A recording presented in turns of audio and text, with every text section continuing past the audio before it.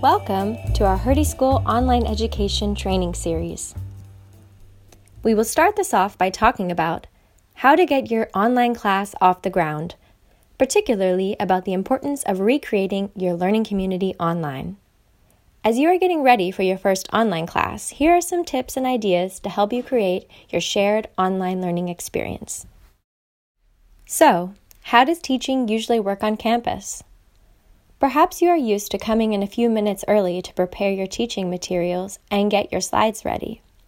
When students enter the classroom, you smile and welcome them. Good morning, Joanna. Hi, Tom. Terrible weather today. I got all wet myself when I came to the Hertie School on my bicycle this morning. Students start to chat among themselves about what they did over the weekend or exchange tips on how one of the assignments has worked out for them. When you start your lesson, you have already shared an experience, the rainy morning, and are together in a space where you can all see one another. How might that be different from your first class online? When you enter your online room, you do not see anybody, just names popping up on your screen as students enter your online classroom. You will note that this is strange not to see your students, and it is strange for students not to see one another. They will only see you.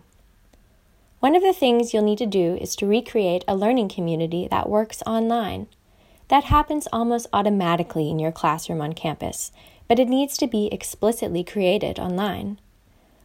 What can you do in your very first lesson? How to get started online? Turn your camera and microphone on a few minutes before the class starts and welcome people as they enter the online room. You can also post a message in the chat and invite people to let you know where they are connecting from or how they are feeling about this new learning environment. That way, you introduce the chat function in a meaningful way. For the more adventurous, you can also set up a word cloud, which is a great tool to engage everyone in the online activity at the start and somehow visualize your class. There are some tools for this in the podcast description. Before you start your lesson, why not say something about what you have done to prepare the online class?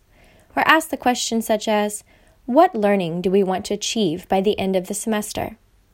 This could refer to your original learning goals and is a good moment to remind everybody that although we have a different setting, we still have the same goals.